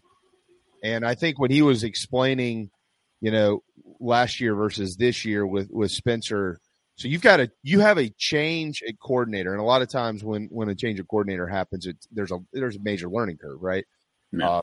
Unless you just promote a guy from within the system or something like that. But you went from Marcus Satterfield to Dowell Loggins, who spent over a decade calling plays in the league, tight ends coach at Arkansas, comes to South Carolina. You would think that there's going to be a major learning curve there. And what I took out of that, and I'll add a little bit to this because Pat and I do talk often, and I do get a lot of additional information, not just from him, but from multiple guys on that staff. One who's right in the thick of it. By virtue of slowing things down and minimizing the maximum output, if that makes sense, it has allowed Spencer to catch up. And I'm talking about from a mentality standpoint. And so he has not only been able to get to where he needs to be an elite level quarterback, but now he is becoming the eyes of the offensive coordinator. And when you have that, right, you've got something special. And I mean, how many times have we heard it from Alabama?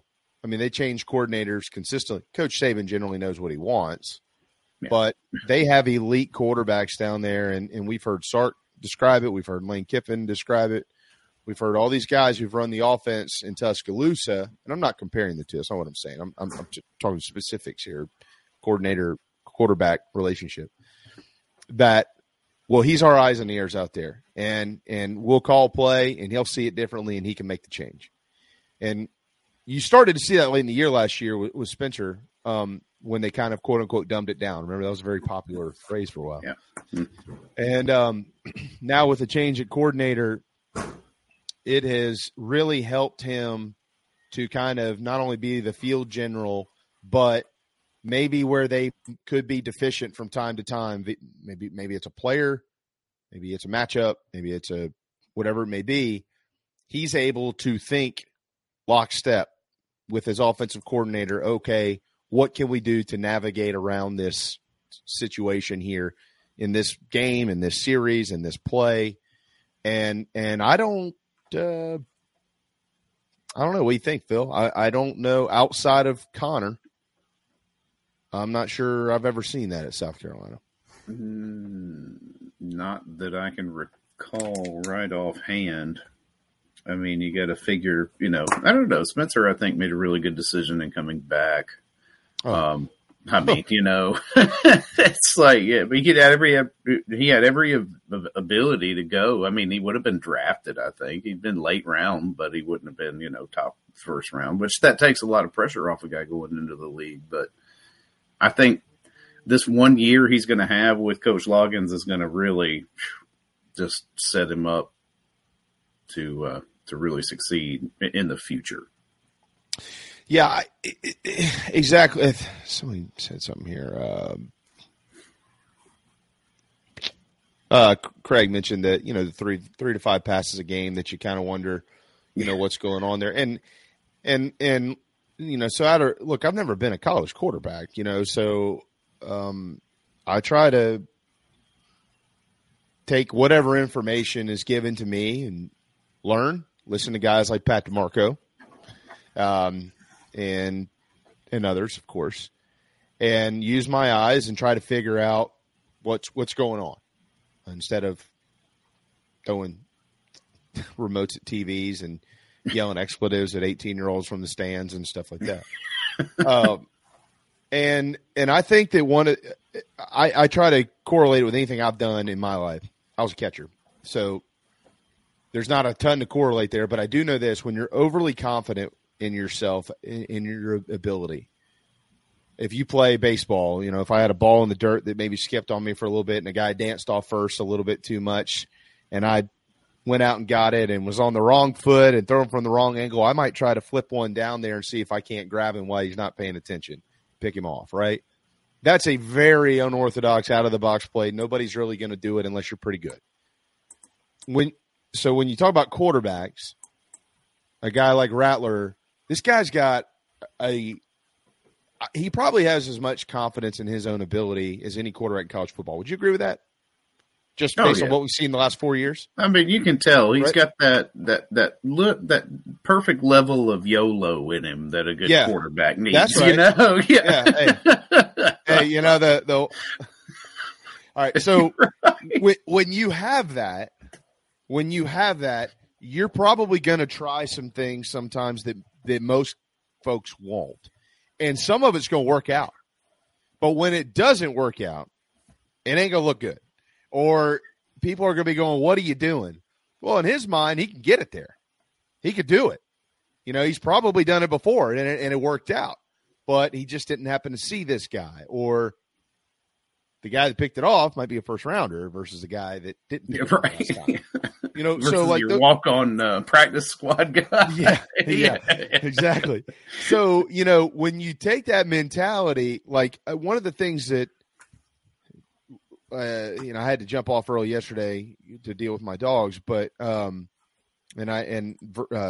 Hutcherson's interview with y'all was just magnificent. And I heard y'all have a conversation about Coach Muschamp afterwards. And I know there's a lot of vitriol out there for Coach Muschamp.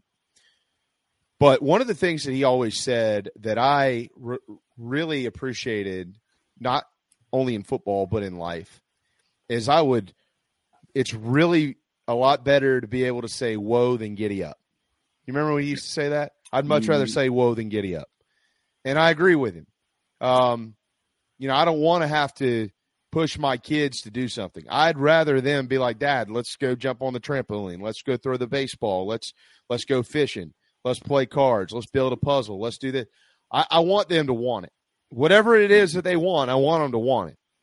And I don't want to have to pick them up and go, you can't watch a movie anymore. That's enough. You can't just sit here.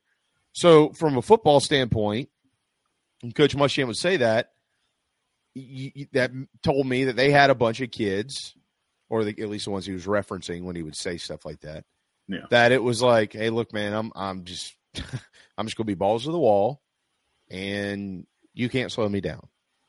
And that's I think what also gives you we got to have talent. Like you can't just have a quarterback. I could do it, coach. Yeah. No, you can't. You're Brucey from The Longest Yard. You're not a quarterback. All right. But Spencer is a talented guy, and he is a whoa guy. You do have to slow him down. And I think when you get that with Coach Loggins, and remember, one of the reasons that Dowell Loggins is here is because of Spencer Rattler. Hat tip to Shane Beamer for going, we brought in a guy who not only is going to be good at what he does, but who is really going to energize my quarterback and get him where I need to get him. So when you calm that down, like what Craig was referencing a couple of minutes ago, that 3 to 5 passes a game, and you've got the right guy that's there to be able to calm that down, wow, things start happening. And maybe that 3 to 5 passes, you're still making that throws, but it's not to the guy that it was last year. It's to the other guy. It's to this check down. It's to the third guy. It's, maybe you're just tossing it out of bounds and living to play another day. I don't know. But what I'm saying is, to Craig, I think he makes a really good point there. He is a guy who can steer the whole ship and be steered by another captain in Dowell Loggins, but they're thinking lockstep. And when you do that, you can slow your offense down, and it's going to move faster, and you're going to score points, and you're going to win ball games. Yeah, for sure. I think, it's only going to benefit him having because here's the biggest difference between Loggins and Satterfield when it comes to their NFL experience. Satterfield had a cup of coffee under Matt Rule at Carolina. What, one season? Was it two? Assistant offensive line coach 1 year in the NFL. Yeah. Dowell Loggins has been in there for 20 years. Has watched the game evolved at the highest level and has dealt with some of the highest talent coming out and understands, what these guys need. And I mean, I'm excited to see the product on the field. The way he talks, we're all, feeling really good about it because he's saying the right things that were, I don't think, coincidental that it's the things we've been complaining about for what we've seen for the past couple of seasons. But yeah, for him, I think he's probably the best qualified of anybody that we've talked to or talked about in regard to that offensive coordinator search. To speak directly to what you say, Jamie, is that he's just going to, he knows how to get those last few 3 to 5 balls out of him better than anybody, or is more equipped to. I'm not saying he can do it. Obviously we're going to have to see what happens on the field, but, there's a reason why he was brought in. There was a reason why he said, the biggest recruiter or the biggest recruit that he's had since his wife was Spencer Rattler at the beginning of this process to get him to stay at South Carolina. Yeah. Which I loved because that was it. That's exactly it. You want him to stay one more year. I talked to Xavier Legette about receiving the ball from Spencer Rattler. And I asked him, I said, you as a wide receiver, this is an off the record conversation no, not off the record, off to the side conversation. And I said, when y'all are, running drills, running routes out there, kind of screwing around, what do you feel like you have to do, or do you feel like you have to keep up with him?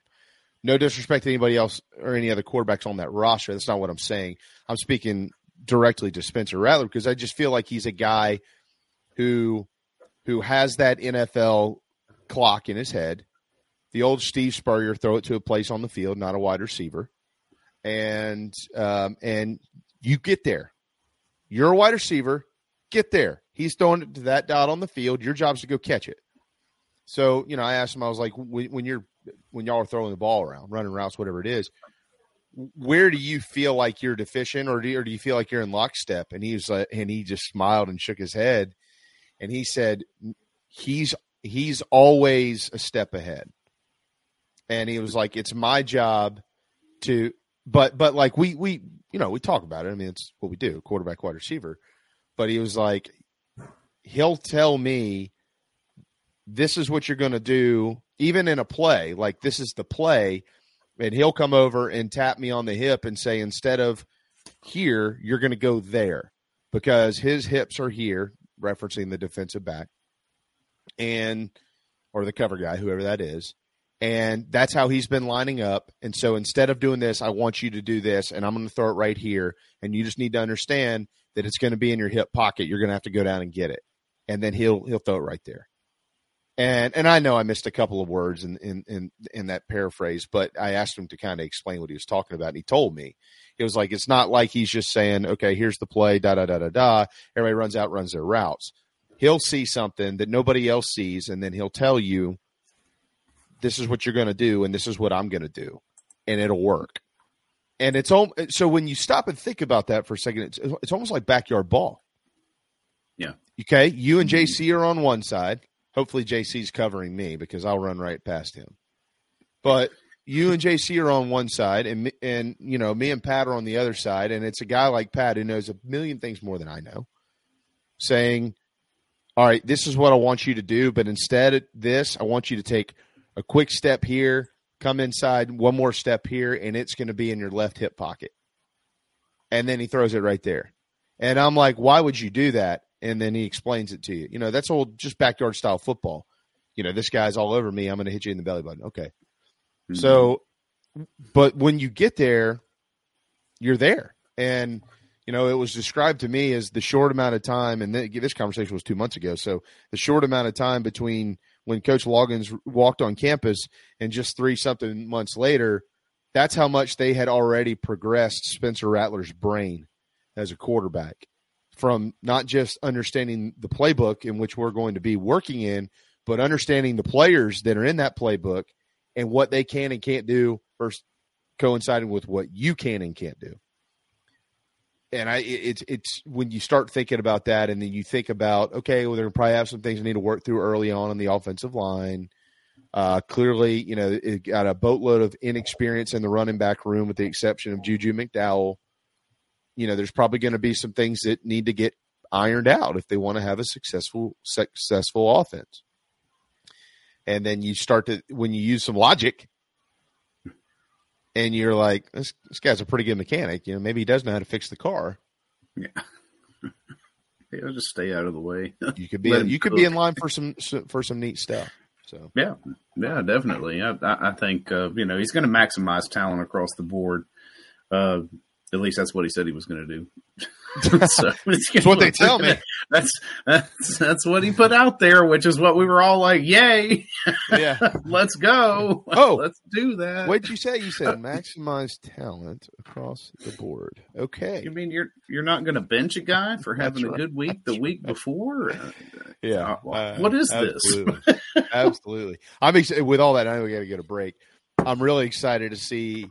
They're talking about all these big stars. I just continue to hear more and more about both Mario Anderson and Dakereon Joyner, and how they collectively will have multiple roles in the backfield, and just how they've been kind of working through that as well.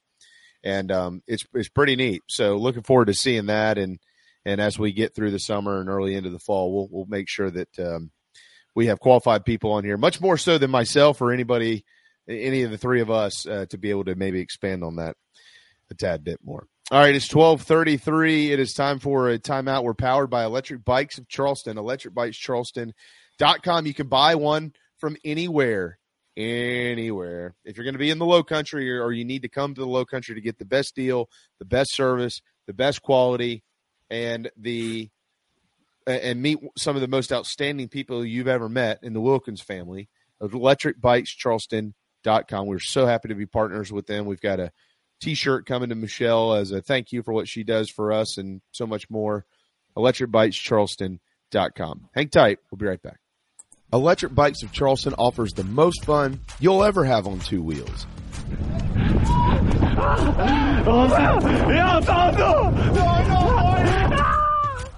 Magnum, Velotric, Aventon bikes, and more.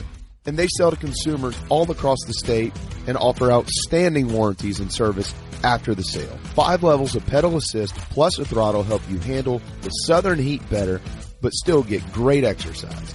Bikes are available all ages and sizes.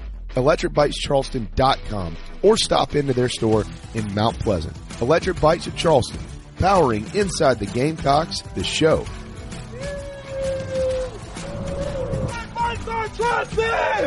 Electric Bikes of Charleston! Electric Bikes of Charleston! Electric Bikes of Charleston! Electric Bikes of Charleston!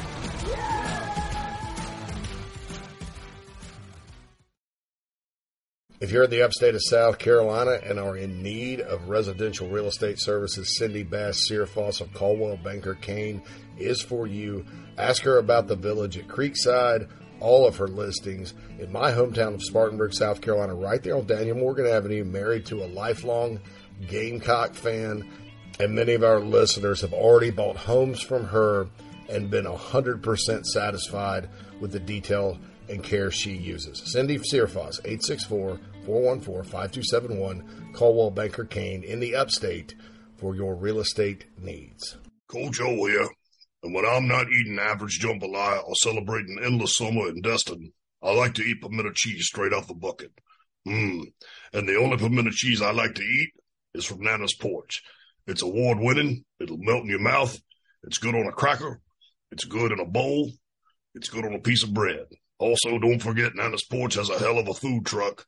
It's award-winning as well, and they're here for all of your catering needs. So get online, nanasporch.com. It's good. Coach O signing off. Endless summer. Go Tiger.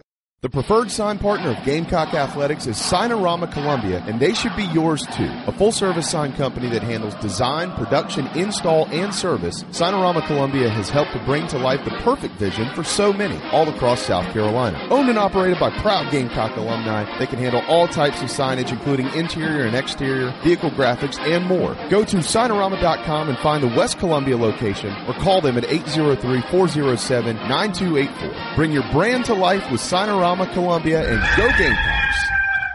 Hey man, are you sick and tired of your business computer guy? Yes, he takes forever to call me back and doesn't always respond to the requests. Yeah, same here. I'm paying him good money. I constantly have issues, and I'm worried he's not backing up my network and securing it properly. You know what, Phil? Let's ask Stone Blanton. Hey, JC and Phil, if you want a solution to your IT problems, give Heritage Digital a call. Our boy Matt Odom has a low-cost, one-price solution that will get you running right. Call 843-699-1001 or heritagedigital.com and ask for Matt. He will hook you up today and tell them Stone sent you. This is Cole Messina from the Yardcocks. Electric Bikes of Charleston powers Inside the Gamecocks, the show. Be sure to check them out online or in Mount Pleasant. Go Gamecocks.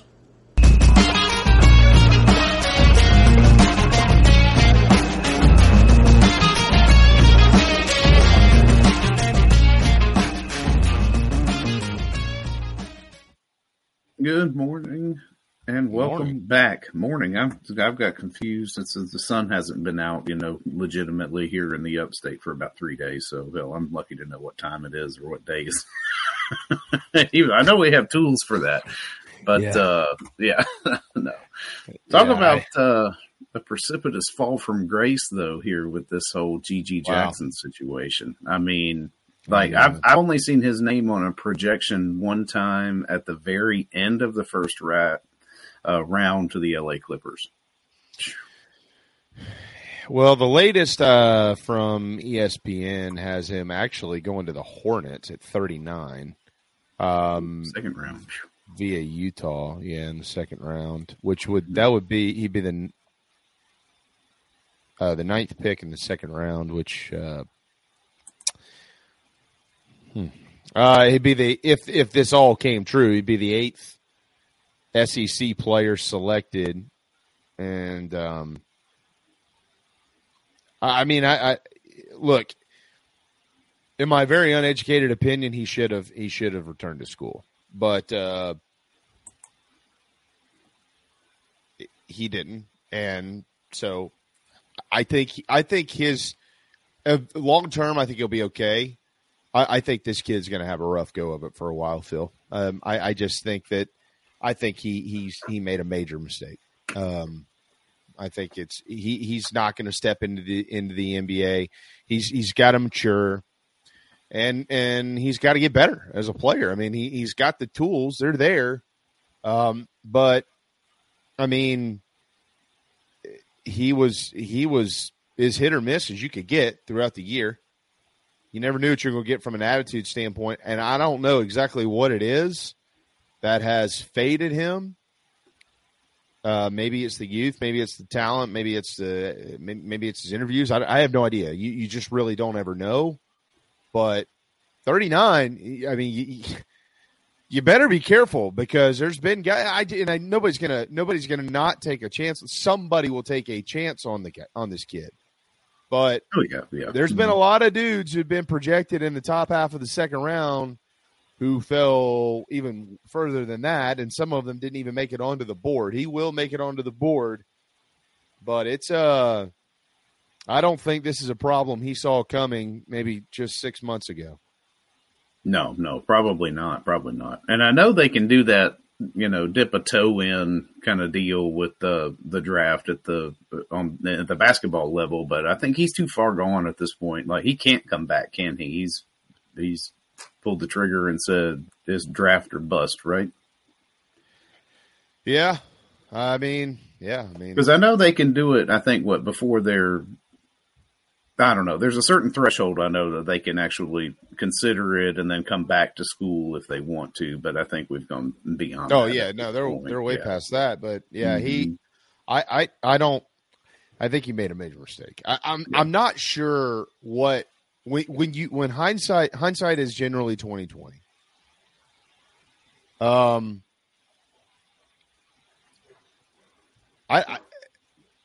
I don't know what he really thought he was gaining by going anyways. But basketball is different from, baseball. Like you lose leverage in baseball. When you lose leverage, you go where they tell you to go. All right. You don't have to worry about that in basketball. So had he come back, he wasn't going to get worse. And if he thought he was going to get worse and thought, well, I just need to take the money, well, they were going to figure that out in the combine and everything else. Yeah. All these other private workouts. So I don't really – I think he got bad advice. I just think he got bad advice. I think he's been getting bad advice for a while. Phil, you've heard some of the same things that I've heard, deep behind the scenes. I think G.G. Jackson's a good kid. I hope the absolute best for him. He played at the University of South Carolina. Anybody that puts the uniform on, as the fan side of me is always going to say thank you and best of luck. Absolutely. Pulling for you. I think he got bad advice, and I think he's been getting it for a long time. Yeah. And this kid, I feel like the next couple of years is going to be a rough road for him. So yeah, it's going to be a learning experience for him for sure. Let's just hope it's not that rough. But yeah, and I think you hit it when you said, his attitude and things like that. I think that was one of the biggest things. And it's not a knock against him. I think it's, because he's fighting maturity too. He moved up a year in high school to come to South Carolina. And then, turned 18 during the season. So it's like, man. And I'm like Bink here. Yeah, I was a flipping idiot at 18 too. I didn't know anything. Although you think you know it all. Yeah, well, you got that right. Yeah, look, I was too. There's no question, and but times are a little different. These guys. I'm not calling G. That's not what I'm saying. I don't even think that Gigi made the decision. I just. There's more to the story, and we've heard bits and pieces. A lot of the things I've heard privately, I can't even say because I know how things spread like wildfire, and I ain't gonna be responsible for saying any of them. So, but if you ask around enough, you start to find out. I don't know. I hope the best for him. I just don't. I just see the next couple of years being a really, really difficult time for him. And, Clint mentioned our program got little to no benefit from getting GG. I don't know if that is or isn't true. If you look at last year's record, I don't even know. We could make this argument for a while. I'm not saying you're wrong because you might be right. I don't know.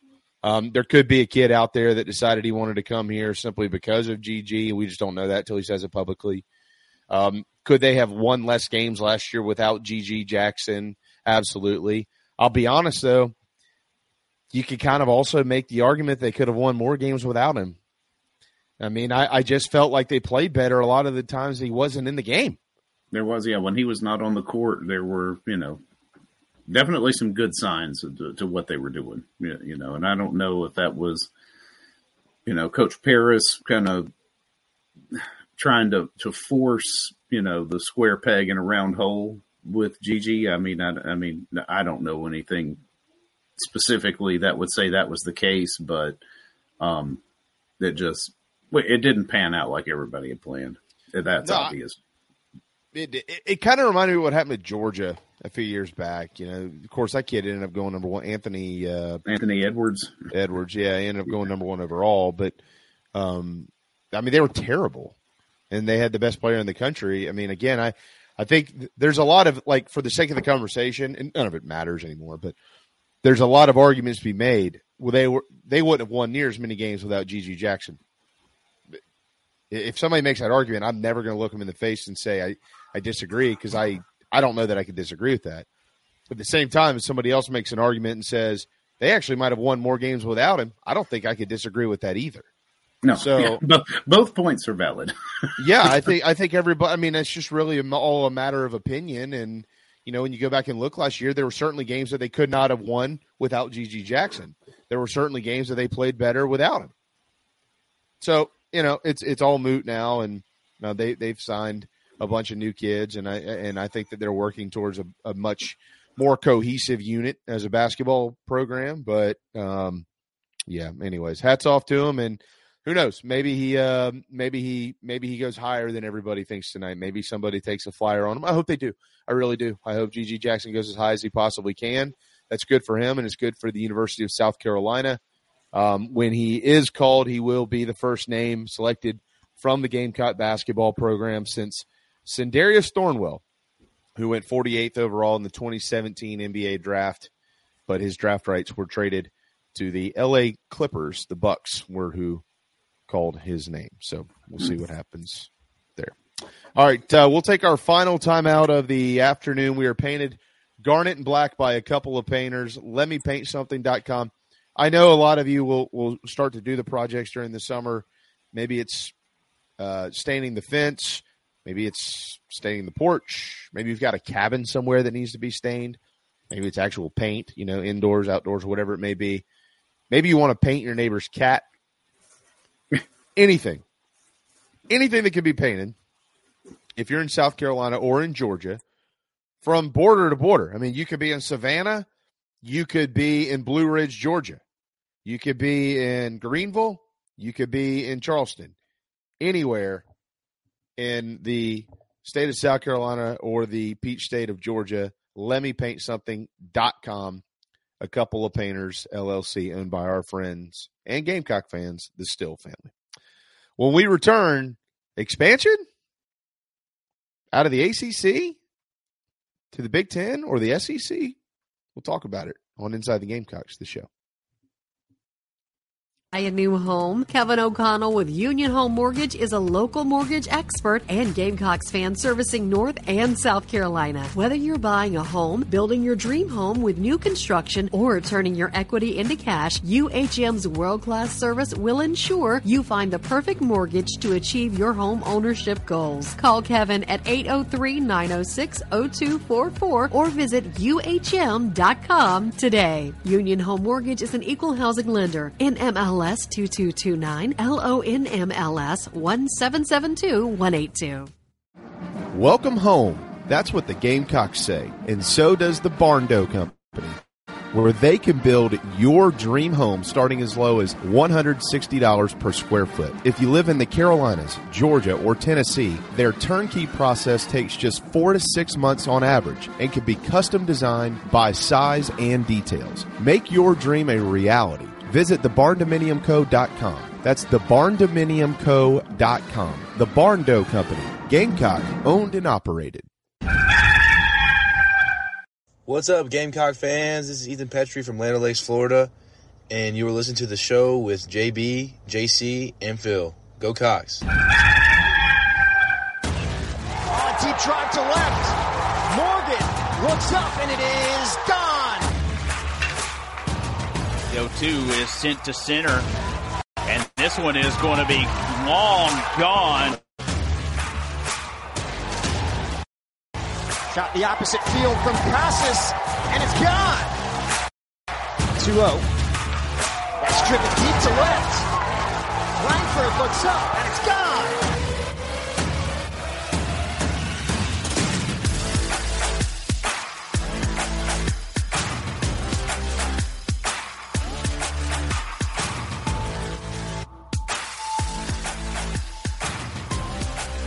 Welcome back, everybody. Final segment of this Thursday installment of Inside the Gamecocks, the show.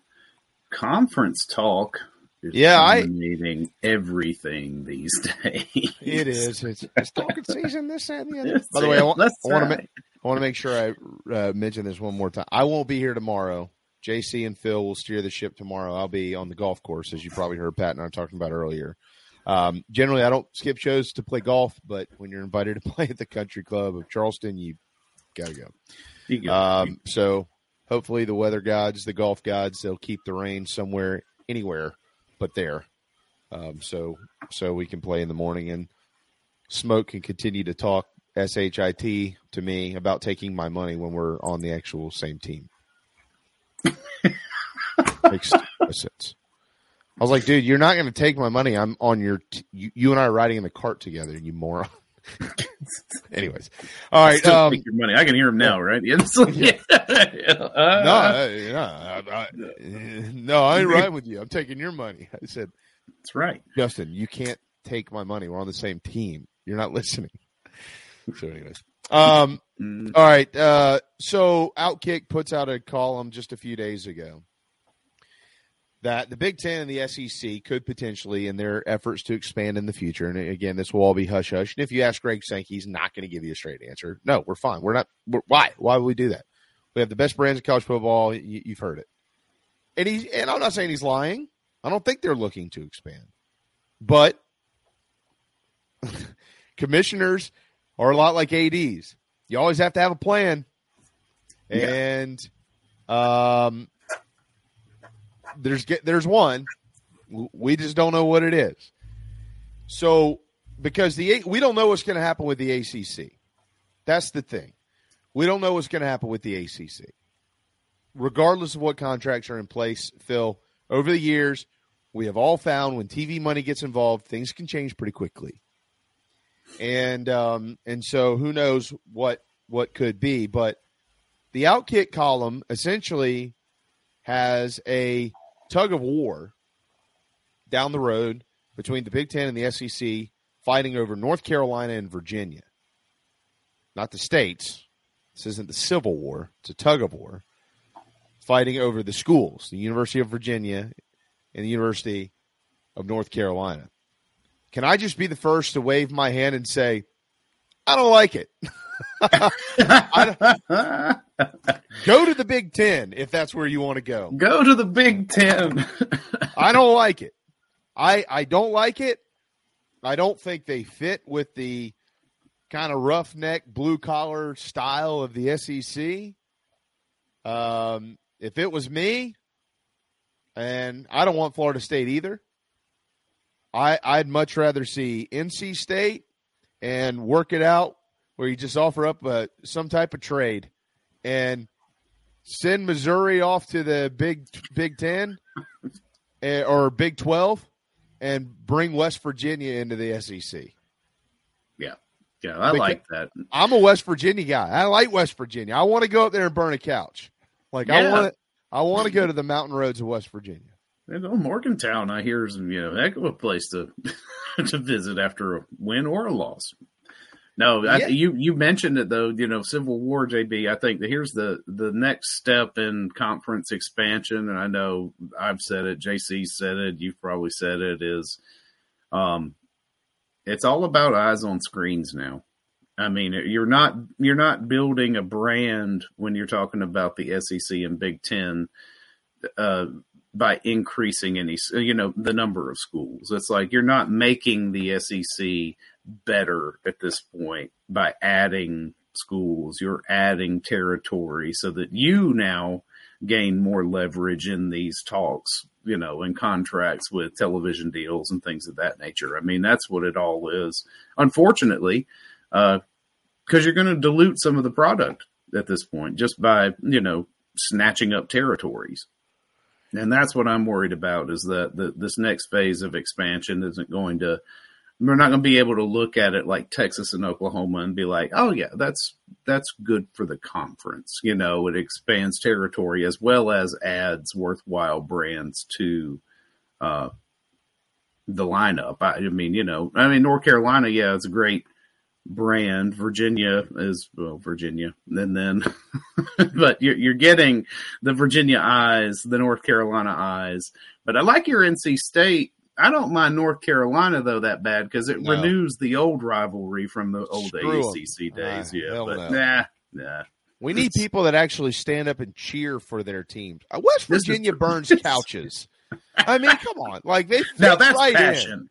In. Yeah, that's right. They fit right in. Think about it. Like, you got something everywhere. You get barked at when you go to Athens. You when you go to Tennessee, you smoke some meth. No, I'm just kidding. I mean, but there's something. North Carolina didn't bring anything. Now, on a serious note, they do from there. There is something called other than football.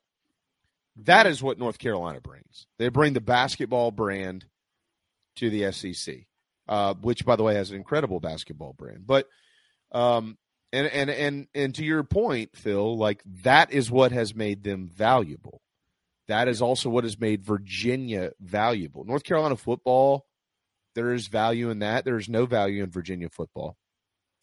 And then you've got all the other sports. I mean, those schools have, they really do. They have elite women's sports. They have elite sports, and there's athletics. There's no question. Oh, yeah. But and so you have to have the big picture conversation to have a serious conversation. But if you want to have a playful conversation, which is really more what I'm interested in doing, right. I don't want either one of those jackasses. Like, this league deserves more. They deserve great road trips. They deserve get up the road and go to West Virginia and watch them sing Country Roads and burn the couches and all that stuff. I mentioned meth. Again, kind of fits right in with Tennessee and all that. Again, I'm just being playful here. NC State has that, but there are also Phil. There are also certain brands that the SEC will. They won't. Okay, let me put this differently here. West Virginia is not a nationwide brand. All right. But let's be serious. Neither is South Carolina. Okay? They're not. No, nor is Mississippi State. Like, if Mississippi State was not in the SEC, there would not be a handful of people or a ton of people banging the door down to go grab Mississippi State. Okay? If South Carolina wasn't already in the SEC, and I'm a Gamecock, there just wouldn't be a ton of people beating the door down to go get South Carolina. This conversation over the years has rolled into big brands. We can only expand if it brings in big brands. Well, that's not true. Texas and Oklahoma are big brands. How big of a brand was Missouri when they brought them in?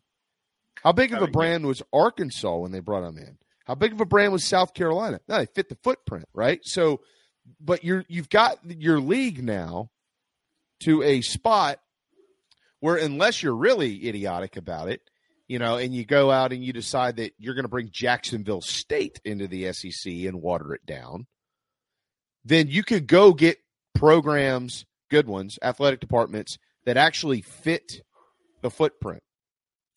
NC State, West Virginia, Craig mentioned Blacksburg. I would love to see Virginia Tech in the SEC. They fit the footprint, and they are brands that will add value to the league, and the league will add value to their brand, because you can make an argument. I mean, the league has absolutely added value to the brand of the Gamecocks, Mississippi State, Arkansas, freaking Missouri, for God's sakes. I mean, we're talking about Missouri. If Vanderbilt wasn't already in the SEC, how many, honestly, everybody raise your hand and say, oh, well, we need to go get Vandy. None of you. Nobody be saying that. I wouldn't say you would. Nobody be saying that. No. So it's not necessarily always about the biggest brand, although they have gone and done that with Oklahoma and Texas. It is also still about the footprint. With that said, though, within that footprint, it's just got to be teams that fit. And North Carolina and Virginia don't, and NC State and West Virginia do. That's right. Or Vatech. But take Virginia Tech. Tennessee, too. I like JC bringing in West Virginia and Kansas. There you go. There's somebody from Missouri. There's your basketball. Kansas, and then you shore up basketball. I just don't like that. I don't like Kansas thing. I want to still be able to drive, man. Like, West Virginia is a haul, but I ain't driving to Kansas. No. Like, that's the 16 hours to Norman from Williams-Brice. So we got that coming up. So yeah. I'm not. Well, I ain't driving there either. I'm fine. No. But that's where the guy in Joe Dirt's from. I'm from New York. I mean Kansas. Remember that? From New York. I mean Kansas. I'm from New York. Right. Yeah. I mean Kansas. Manhattan. I forget that guy's name. By the way, if any of you have a quick show, a like TV show recommendation, everybody, before we get out of here, if any of you have the Apple TV app, The Last Thing He Told Me with Jennifer Garner, it's a 7-episode series. They're all between about 37, 38 minutes and 45 minutes long. Great series. Great series. Check it out. You'll really like it. The Last Thing He Told Me on Apple TV. All right. Thanks to Pat DeMarco. We hope you all enjoyed talking ball with PD. The other PD, Pat DeMarco, not the one that sings. He'll be back in soon as well.